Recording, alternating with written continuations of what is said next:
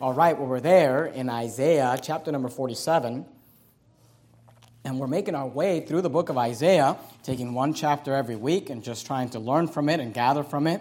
And Isaiah 47, if you look at verse number 1 there, the Bible says, "Come down and sit in the dust, O virgin daughter of Babylon. Sit on the ground, there is no throne, O daughter of the Chaldeans, for thou shalt no more be called tender and delicate." Now, what I want you to understand is the chapter is dealing with the future destruction of Babylon, and God is using this analogy of a young lady, calling Babylon this lady that's going to be brought down from her throne. If you notice there, it says, "Sit on the ground, there is no throne, O daughter of the Chaldeans, for thou shalt no more be called tender and delicate." And the context is about this nation, Babylon, that's going to be destroyed, it's going to be brought down, and it's going to be ruined. But there's three specific sins that are mentioned about Babylon in this passage. And I want to teach you about these three sins because in many instances it's the same sins that we commit here in the United States of America, and the same sins that many Christians are living out. And I want you to notice the three sins mentioned here about Babylon. Look at verse number 2. The Bible says, "Take the millstone and grind meal. Uncover thy locks. Make bare the leg. Uncover the thigh, pass over the rivers." Now notice verse 3. "Thy nakedness shall be uncovered, yea, thy shame shall be seen. I will take vengeance, and I will not meet thee as a man." The first thing that is mentioned here about Babylon is nakedness. And I want to talk to you and kind of just teach you a little bit. Number one, for those of you who like to take notes on the subject of the sin of nakedness. And the first thing I want to do is just try to help you understand what the Bible considers nakedness. Keep your finger there in Isaiah 47, but go with me to the book of Exodus. Exodus chapter number 28, second book in the Bible. Should be fairly easy to find. Exodus 28 and verse number 42. Exodus 28 and verse 42, because what we consider nakedness in the United States of America is very different than what God considers nakedness and what the Bible refers to as nakedness. I just want to start by giving you some verses. We won't take a long time, but I want you to understand what God considers nakedness. In Exodus 28, 42, we find the first thing that we can see as nakedness. Exodus 28, 42, the Bible says this, "And thou shalt make them linen breeches." Now this is God speaking to the priests. He's talking to males, and he's talking about the fact that he needs to make breeches. The word breeches means breeches. It's a pair of pants. And it says, "And thou shalt make them linen breeches." Now notice what he says, "to cover their nakedness." He said, "I want you to put these clothes on them to cover their nakedness." Now I want you to notice the first thing he mentions, from the loins, and then he says, "Even unto the thighs they shall reach." But the first thing that God mentions as nakedness, when he defines nakedness, is the loins. And I think most of us would agree that your loins are your nakedness. Now, some of you may not know exactly what that means, so let me just explain that to you. The word loins means the part of the body that is, I don't want to get too descriptive, but it's below the waist, between your hips, and above your thighs, all right? It's the reproductive organs. That's what the Bible, refers to as loins, and God considers that nakedness. And fortunately, in the United States of America, people would still agree that the area below your waist is nakedness. But let me show you what the Bible also refers to as nakedness, and this one's probably obvious as well, although it's becoming less and less obvious. If you can get back to Isaiah, but go to Isaiah chapter number 20. Look at verse number 40. Isaiah chapter number 20 and verse 40. I'm sorry, not good night. Isaiah 20 verse 40. Isaiah 20 verse 4. All right, there's no verse 40. Isaiah chapter 20 and verse 4.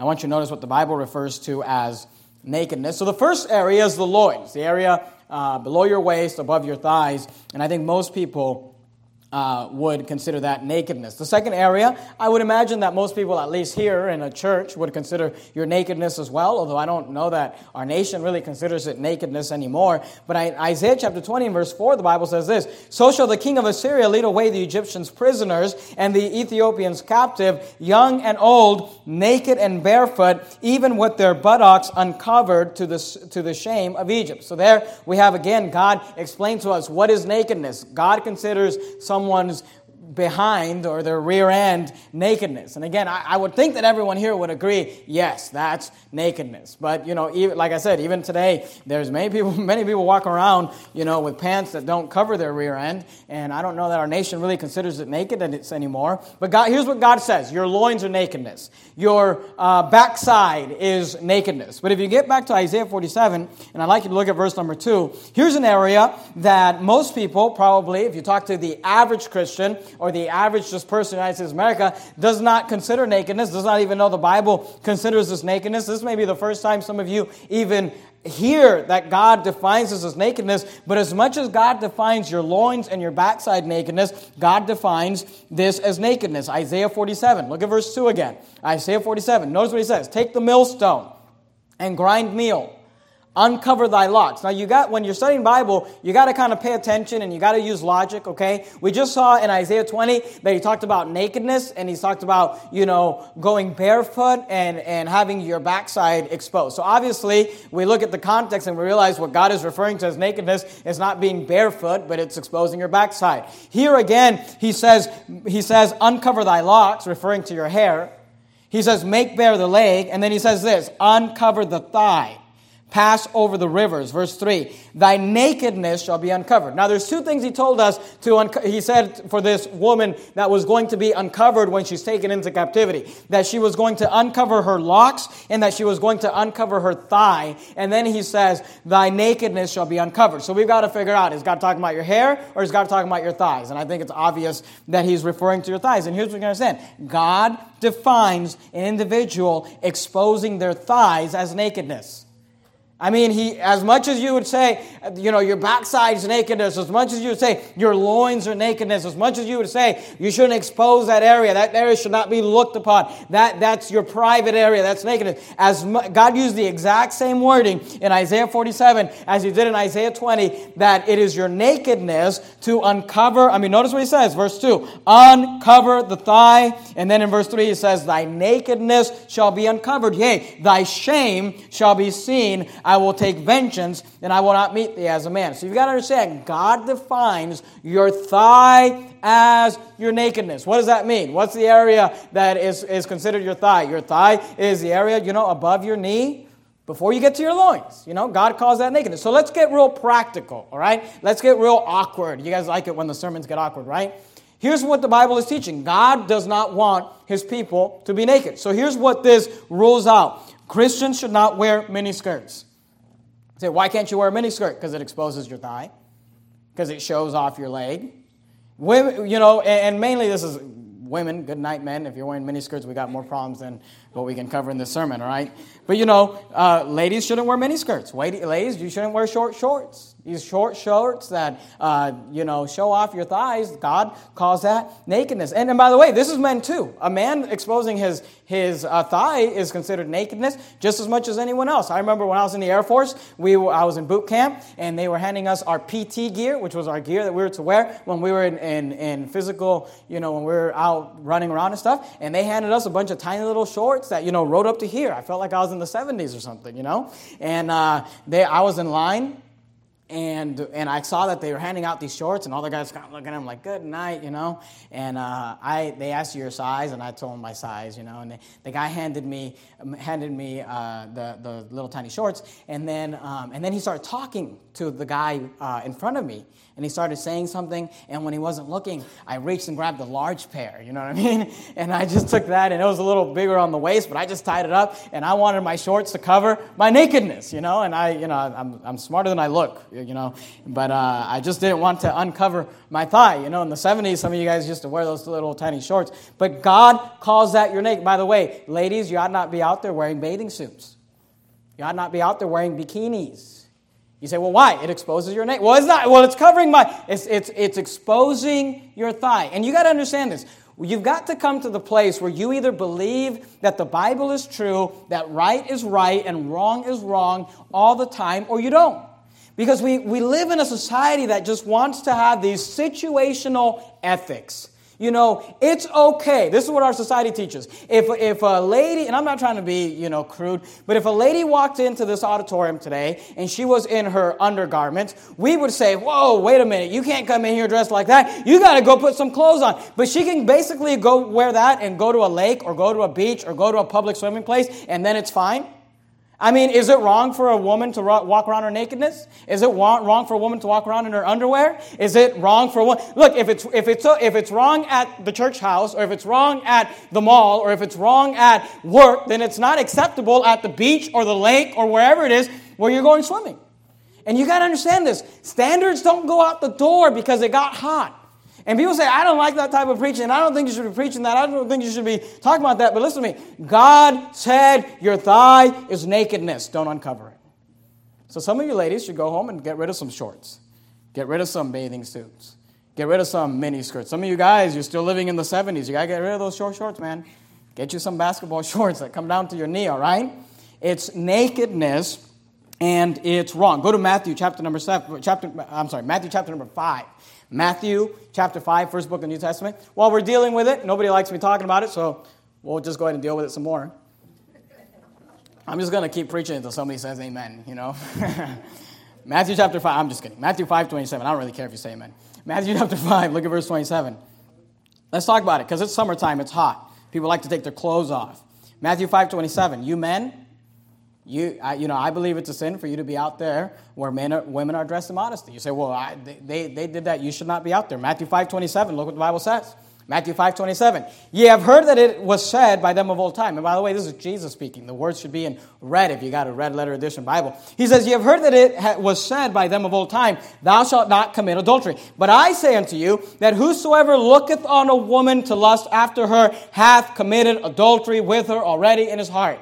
The Bible says if a man looks at a woman to lust after her, that he's committed adultery with her. Look, in my household, my family, we don't go to the lake, we don't go to the beach, we don't go to the river, we don't go any. If we go to the river, we're going somewhere where it's secluded, where no one is there with us, where it's just us by ourselves. If we're going to a pool, it's just my family and no one else. We don't go to places where people are dressed in modesty. Why? Because the Bible says that if you look on a woman to lust after her, you've committed adultery with her already in your heart. And you're not fooling anyone by saying, well, I can go to the beach and have all these women walk around, half naked, and I don't lust after them. It doesn't bother me. Look, if it doesn't bother you, again, we've got more issues than we need to deal with, all right? Because a man who's not attracted to a woman, obviously there's some issues there. And we need to fix those. You're either a sodomite and you're not attracted to women, or you need to just stay away from the beach. You understand what I'm saying? I mean, am I being clear? I want to make sure, that I'm being practical. It's wrong for women to walk around naked. And God defines your thigh as nakedness. God defines, just exposing yourself as wrong. And you men need to be, watching out and making sure you're not going places like that. You need to make sure you're watching what stop watching television. Just throw away the television. Just start protecting your mind and guarding your mind. The psalmist said this, I will set no wicked thing before mine eyes. I hate the work of them that turn aside. It shall not cleave to me. Job said, I made a covenant with mine eyes. Why then should I think upon a maid? So we need to protect and guard. And by the way, you got to guard your children. You got to make sure your children aren't exposed to these things where people think it's nakedness. So number one, we see here the sin of nakedness. Number two, if you go back to Isaiah 47. Isaiah 47, that was the worst one. They get better from here. Isaiah 47, look at verse 8. Isaiah 47 and verse 8. Notice what the Bible says. Isaiah 47 and verse 8. First, we see the sin of nakedness, but secondly, I want you to see, and this is a recurring theme through the book of Isaiah.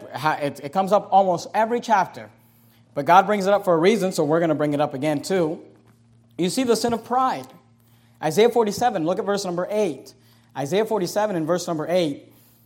The Bible says, therefore, hear now this, thou that art given to pleasures, that dwellest carelessly. That's talking about someone who doesn't care, uncaring. That sayest in thine heart. Now I want you to notice what they said in their heart. I am and none else beside me. I shall not sit as a widow, neither shall I know the loss of children. Look at verse 10. Skip down to verse number 10, Isaiah 47, verse 10. Notice what they said. For thou hast trusted in thy wickedness, thou hast said, and notice what they said, none seeth me. So there's no acknowledging of God here. They're not saying, I fear God, I acknowledge God, God sees everything. He says, thou hast said, none seeth me. Thy wisdom and thy knowledge, it hath perverted thee. That's a verse there for the United States of America. Thy wisdom and thy knowledge, it hath perverted thee.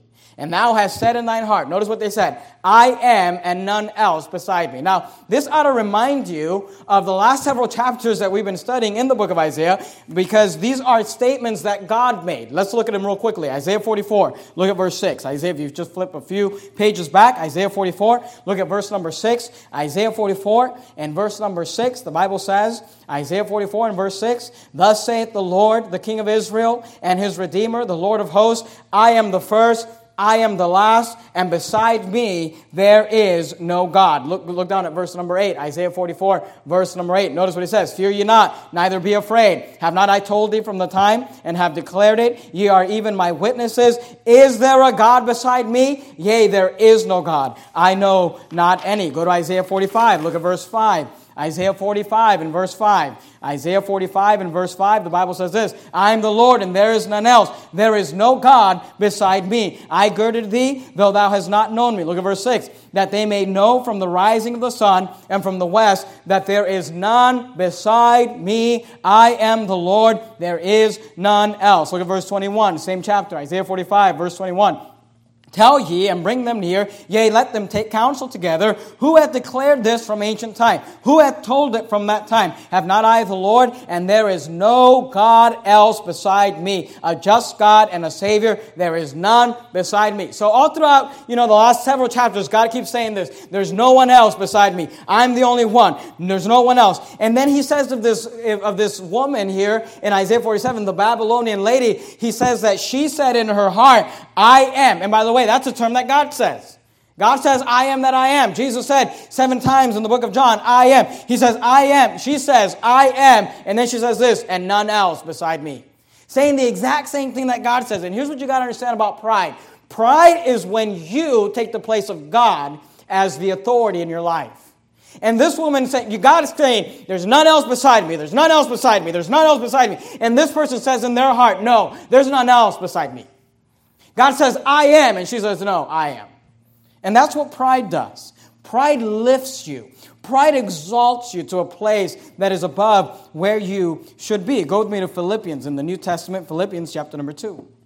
Philippians chapter number 2. And this came up almost every chapter in Isaiah. I've ignored it in some chapters because I just feel like I can't preach on pride every sermon for 66 weeks. But, I try to touch it when it's a lot of the scripture there. But go to Philippians chapter 2 and look at verse 3. Here's what you got to understand about pride. Pride is not a victimless crime. People say, well, that person has pride, or I have pride, or whatever. I'm a little arrogant, but that's not hurting anyone. But here's what you understand. Pride hurts people. It hurts other people. Pride is not a victimless crime, and here's why. Because you usually have to put someone down to lift yourself up. See, it's not this thing where it's just all about me and I'm exalting myself and I'm lifting myself up. Usually, you've got to bring someone else down or put someone down or cast someone down in order to exalt yourself up. Prideful people, in the process of exalting themselves, bring others down. Notice what the Bible says, Philippians chapter 2. Look at verse 3. Philippians chapter number 2 and verse 3. The Bible says this, let nothing be done through strife. Proverbs says that strife cometh by pride. And he says, let nothing be done through strife or, notice this word, vain glory. But in lowliness, that's talking about being humble. Lowliness, that's talking about decreasing. But in lowliness of mind, notice what he says, let each esteem other better than themselves. Look at verse 4. Look not every man to his own things. Here's the opposite of pride. I'm not looking out for my good, for my rights, for I need to win or I need this. He says, look not every man on his own thing, but every man also on the things of others. And here's what you got to understand. Pride is one of the things that God says, as soon as we allow pride into life, it cuts off God's blessing. It cuts off the ability for God to be with us. Pride is the one thing that God just says. I mean, if you study Psalms and Proverbs, on those lists of things that God just hates, pride is always on those lists. Because pride is not a victimless crime. Go to Proverbs 31. Proverbs chapter number 31.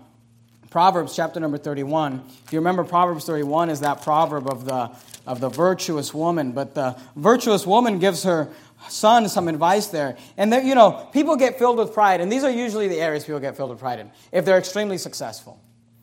If they're just like, I'm just like the greatest, whatever I do, I'm the best at it. I mean, I'm getting all the promotions, I'm getting all the raises. People get filled with pride in regards to money.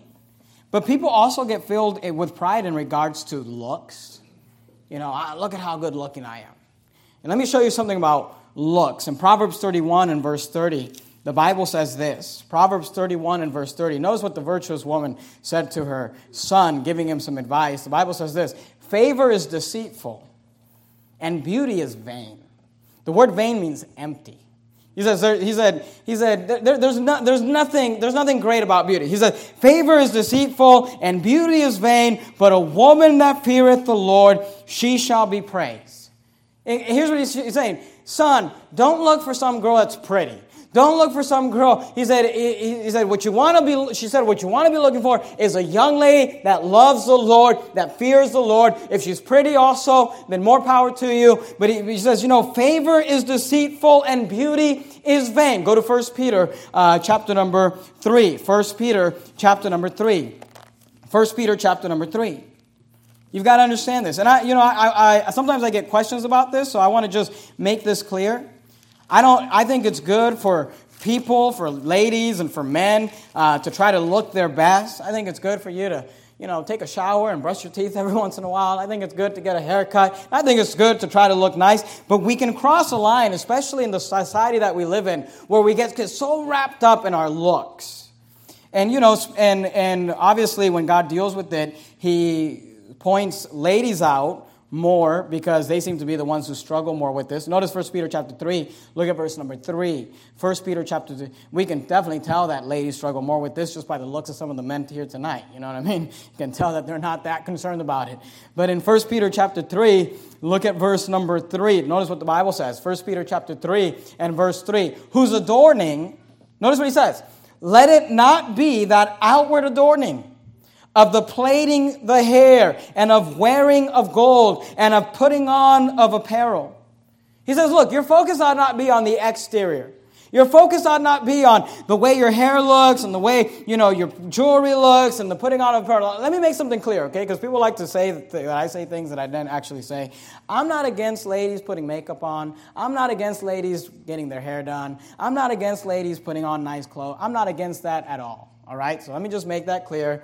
Right off the bat. There are some pastors who preach that women shouldn't wear makeup. I'm not one of them. I'm not against those men. You go to their churches, you're going to walk in, most of the ladies aren't wearing makeup. That's not my stand. I don't think the Bible really defines that clearly. That's your personal stand. Whatever you want to do personally between you and God, that's fine with me. That's not my stand. My wife wears, a modest amount of makeup, and I think that's fine.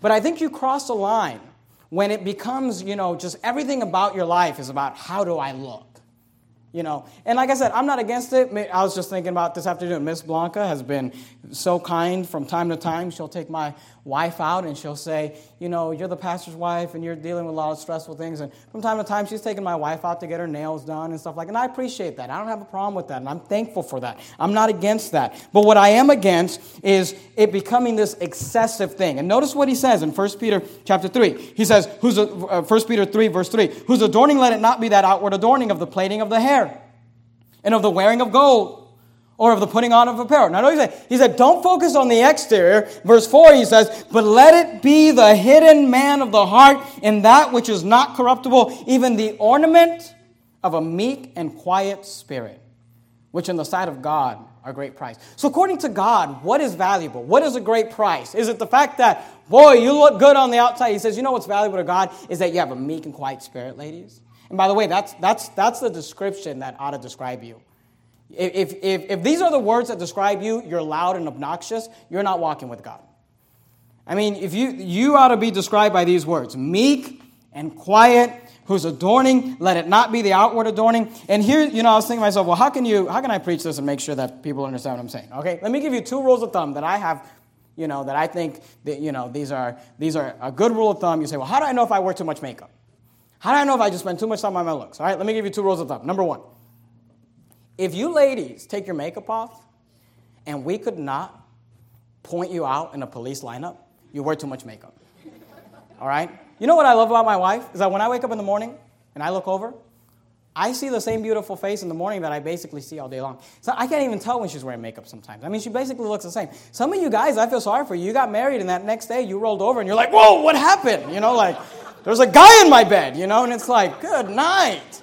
I mean, if the makeup you wear just drastically changes your appearance, you're wearing too much. Let me give you another rule of thumb. If you spent more time this morning on your makeup than reading the Word of God, you spent too much time on your makeup. Let it not be that outward adorning. He said, the hidden man of the heart. You spend more time in the morning putting your makeup on than you do on your knees in prayer. You spend more time putting your makeup on than you spend on the Word of God. You're spending too much time on your makeup. You're spending too much time. And if some of you ladies started reading the Bible as much as you spend time in your makeup, we'd have revival. I mean, you'd be like, I have to read the Bible for an hour and a half every morning, I mean, good night. We put the wrong emphasis on things, and it's a pride thing. Listen, the Bible says that you were fearfully and wonderfully made. The Bible says that God made you exactly how He wanted you. You don't have to go and, I got to go get, my nose has to look differently and my body has to look different. Look, God created you the way He wanted to create you. Don't let the world and Hollywood and vanity tell you that you're ugly. God created you the way He wants you to be. And look, I'm not against you putting makeup on. You put makeup on. My wife put makeup on. But it ought not be the focus of your life. It's vanity. It's pride. People get... and you ought to be careful with this pride thing. Lifting yourself up, exalting yourself. Go back to Isaiah 47. Let me ask you some questions. And this is kind of what we were talking about this morning, being brutally honest. You ought to be brutally honest with yourself. Is there pride in your life? I mean, let me just give you a hint. If I just asked that question and you said no, you have pride, okay? Because here's the thing: we all deal with pride. From here to every single person in this room, we all have a pride issue somewhere. Period. And by the way, that's why God talks about it so much. But you ought to ask yourself this question: do I have an excessive self-pride, self-image? You ought to, and I'm not asking you to answer this out loud. I'm really not. I'm not asking, this is Nehemiah, right? Looking at areas in my life that I need to fix, being brutally honest with myself. But you ought to ask yourself these questions. How much time, think about just the last 7 days. Think about all the conversations you've had. Every time you've been on the phone, every time you've talked to people here at church, or talked to people at work, or talked to people wherever you go during the week. And ask yourself this question: in my conversations, am I constantly talking about myself? Am I just the one that's constantly just lifting myself up? Am I just the one that's constantly trying to, impress people or tell people how great I am? Or ask yourself this question: are you the one who's constantly putting people down? Are you the one that's constantly criticizing people and just telling them, this is what's wrong with you. We need to fix this with you. Here, that doesn't look nice. Is that you? Because here, look, there is absolutely no reason in the world that Pastor Jimenez would walk up to anyone in this church and criticize anything about the way they look if it wasn't for one thing: to lift myself up. And it's pride. That's what it is. Flat out, it's not, I'm trying to help. No, you're not trying to help them out. You're trying to lift yourself up. It's pride. It's wrong. It's sinful. And it needs to stop. Because you got to understand this. I'm not going to allow this church to become high school. I'm not going to allow this church to become a place where people are like, well, I'm afraid to come here because if I come here, so-and-so's a bully and they're going to pick on me. Listen to me. It's ending. It's stopping. I don't know. I don't ever want to hear that anyone in this church walks up to anyone else in this church and criticizes the way they look, their hair, their weight, whatever. Nothing like that should ever come out of your mouth. This is not high school. Do you understand me? Because I'm not going to allow this clique mentality to enter into church. Every church I've ever been a part of has these cliques where it's like, I'm of Apollos, and I'm of Paul, and here's my little group, and here's my little clique, and we hang out, and it's us four and no more, and I'm going to sit here and criticize everyone else. That's not happening here. And if that's the type of church you want to be a part of, I'm telling you, you're starting a fight with me because I'm not going to allow it to come in here. Everyone should be welcomed in this church. Everyone should feel welcome. Everyone should feel loved. If you have nothing nice to say, then just shut your mouth. If you have nothing nice to say, then don't say anything at all. We're not going to allow a clique to form in this high school mentality to form. And let me just go ahead and say this, just because I think sometimes as a pastor, some you guys don't agree with me, but I just think maybe sometimes I need to be a little more specific in my communication. So let me make a few things clear to you. There's no one in this church that I'm in fear of losing. You understand that? Some churches, it's like, you can't lose so-and-so because they give too much money. Or you can't lose so-and-so because they're just, look, listen to me. I love all of you, and there's some of you that if you left tomorrow, it would grieve my heart and it would break my heart. And I would have to mourn over your loss. I'm talking about you leaving, not dying. I'd mourn all of your deaths. But I'm saying, if you got mad and just left this church, I would mourn over that. But listen to me. There's not one person in this church that I'm afraid if so-and-so left. There's just not. And by the way, that's a great place to be as a pastor. Because you know what? I can preach whatever I want, whenever I want, and it doesn't bother me how it falls. And look, I love all of you, and I hope you all stay, and I hope you guys are all those members that I can say 20 years from now, they've been with us for 20 years, and there's people here tonight, you've been with us since the beginning. You've been with us since the house. You've been with us, 5 years, 3 years, 2 years. But there's no one here who I'm in fear of losing. Because you know why? Because we were doing it before you were here. And God's been God before you were here. And everyone's replaceable, including me. So we can't allow this clique mentality to come in where people feel like, and listen to me, if anyone walks up to you and criticizes you, you come tell me. If you want to see a meltdown, you come tell me, because it's stopping, all right? This pride issue needs to stop because it's not a victimless crime. It hurts people. It offends people. It causes people to not want to be part of a church. So number one, we see the sin of nakedness. Get rid of your mini skirts. Get rid of your thighs. Get rid of your thighs. Get rid of your clothes that expose your thighs. Get rid of your bathing suits. Number two, we see the sin of pride. Number three, go back to Isaiah 47, look at verse 9. Isaiah 47 and verse 9. We have the sin of divination. The sin of divination. Notice what he says, verse 9. But these two things shall come to thee in a moment, in one day. Loss of children and widowhood, they shall come upon thee in their perfection for the multitude of thy sorceries and for the great abundance of thine enchantments. Skip down to verse 11. Therefore shall evil come upon thee. Thou shalt not know. He says, you think you know what the future holds. You're not going to know. From whence it riseth, and mischief shall fall upon thee. Thou shalt not be able to put it off. And desolation shall come upon thee suddenly, which thou shalt not know. Look at verse 12. Stand now with thine enchantments, and with the multitude of thy sorceries, wherein thou hast labored from thy youth. If so be, thou shalt be able to profit. If so be, thou mayest prevail. Now here's what he uses these two words, sorceries and enchantments. Let me give you some definitions. Sorceries means the art, practices of casting spells on someone who supposedly has supernatural powers through the aid of evil spirits, black magic, or witchery. Enchantment means the state of casting spells or using magic. He's saying the Babylonians were trusting in their sorceries and their enchantments. But notice, it's not just that. Look at verse number 13. Thou art wearied in the multitude of thy counsels. Notice what he says. Let now the astrologers. Now, what's astrology? Astrology is a study of the positions and relationships of the sun, moon, stars, and planets in order to judge their influence on human actions. The stargazers. What's a stargazer? Someone who studies astrology. The monthly prognosticators. What's a monthly prognosticator? Someone who forecasts or predicts the future. Now, notice what he says. Stand up and save thee from these things that shall come upon thee. Here's what he's saying. You think that you can get your little magician to look at the stars and tell you what the future is. And he's saying to Babylon, they're telling you you're going to be fine. They're telling you everything's going to be all right. They're telling you that judgment's not going to come. And here's what he's saying. You can't say that. He says God will do what he wants.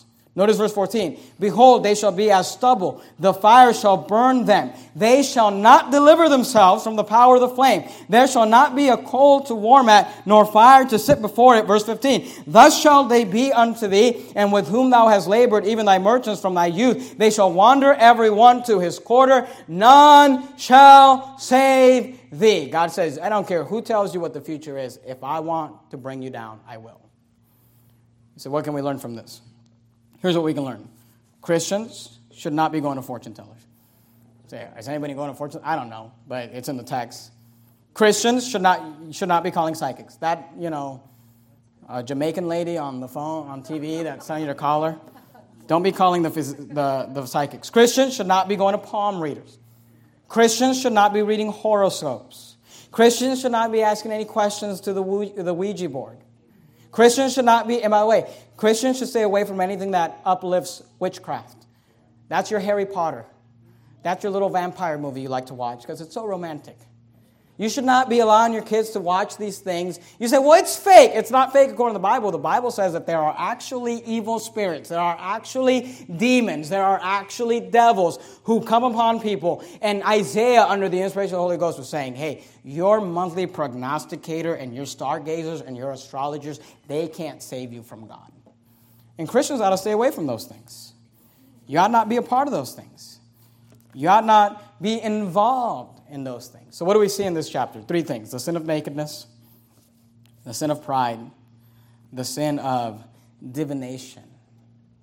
And here's what it comes down to, and here's what you got to understand. At the end of the day, you just got to figure out, do I believe the Bible or no? I mean, does it really matter what the Bible says? Or is this just all a game? It's a facade. It's just something I do to make myself feel better so I can say I went to church. Or does it matter? Because here's when what God says actually matters, then people go home and they throw away things. People go home and they get rid of things. People go home and say, I didn't know. I thought the horoscope, I thought that was just, something that was fun. I didn't realize that God even spoke about that. I'm never going to read that again. That's the decision that a Christian makes who actually cares what the Bible says. Amen. So the question for you is this. Do you care what the Bible says?